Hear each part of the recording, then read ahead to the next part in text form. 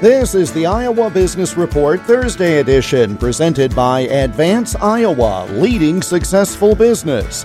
Innovation, growth, and transitions. Get more at advanceiowa.com.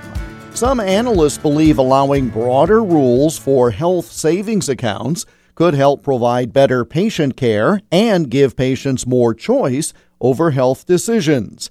Dean Clancy is an advisor with the Paragon Health Institute. An HSA is not a use it or lose it kind of account. Some people at work have a flexible spending account. They lose that money at the end of the year. With an HSA, by contrast, that's your money. You keep it. If you don't spend it, it stays in the account. You can save it like a bank account and earn interest, or you could invest it if you wanted and try to get a higher return. It's up to you. You can build up a significant nest egg for future healthcare costs, including in retirement. Fidelity does an annual report where they estimate how much would you have to spend out of pocket on healthcare in retirement when you turn 65, even if you have Medicare.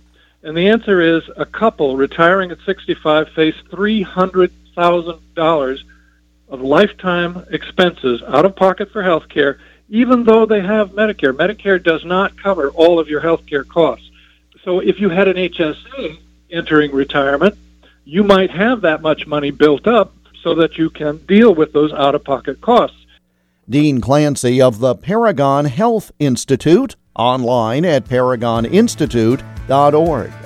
The Iowa Business Report is presented by Advance Iowa, assisting firms in overcoming obstacles and helping identify new opportunities.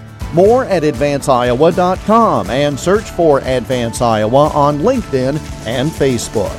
I'm Jeff Stein for the Iowa Business Report.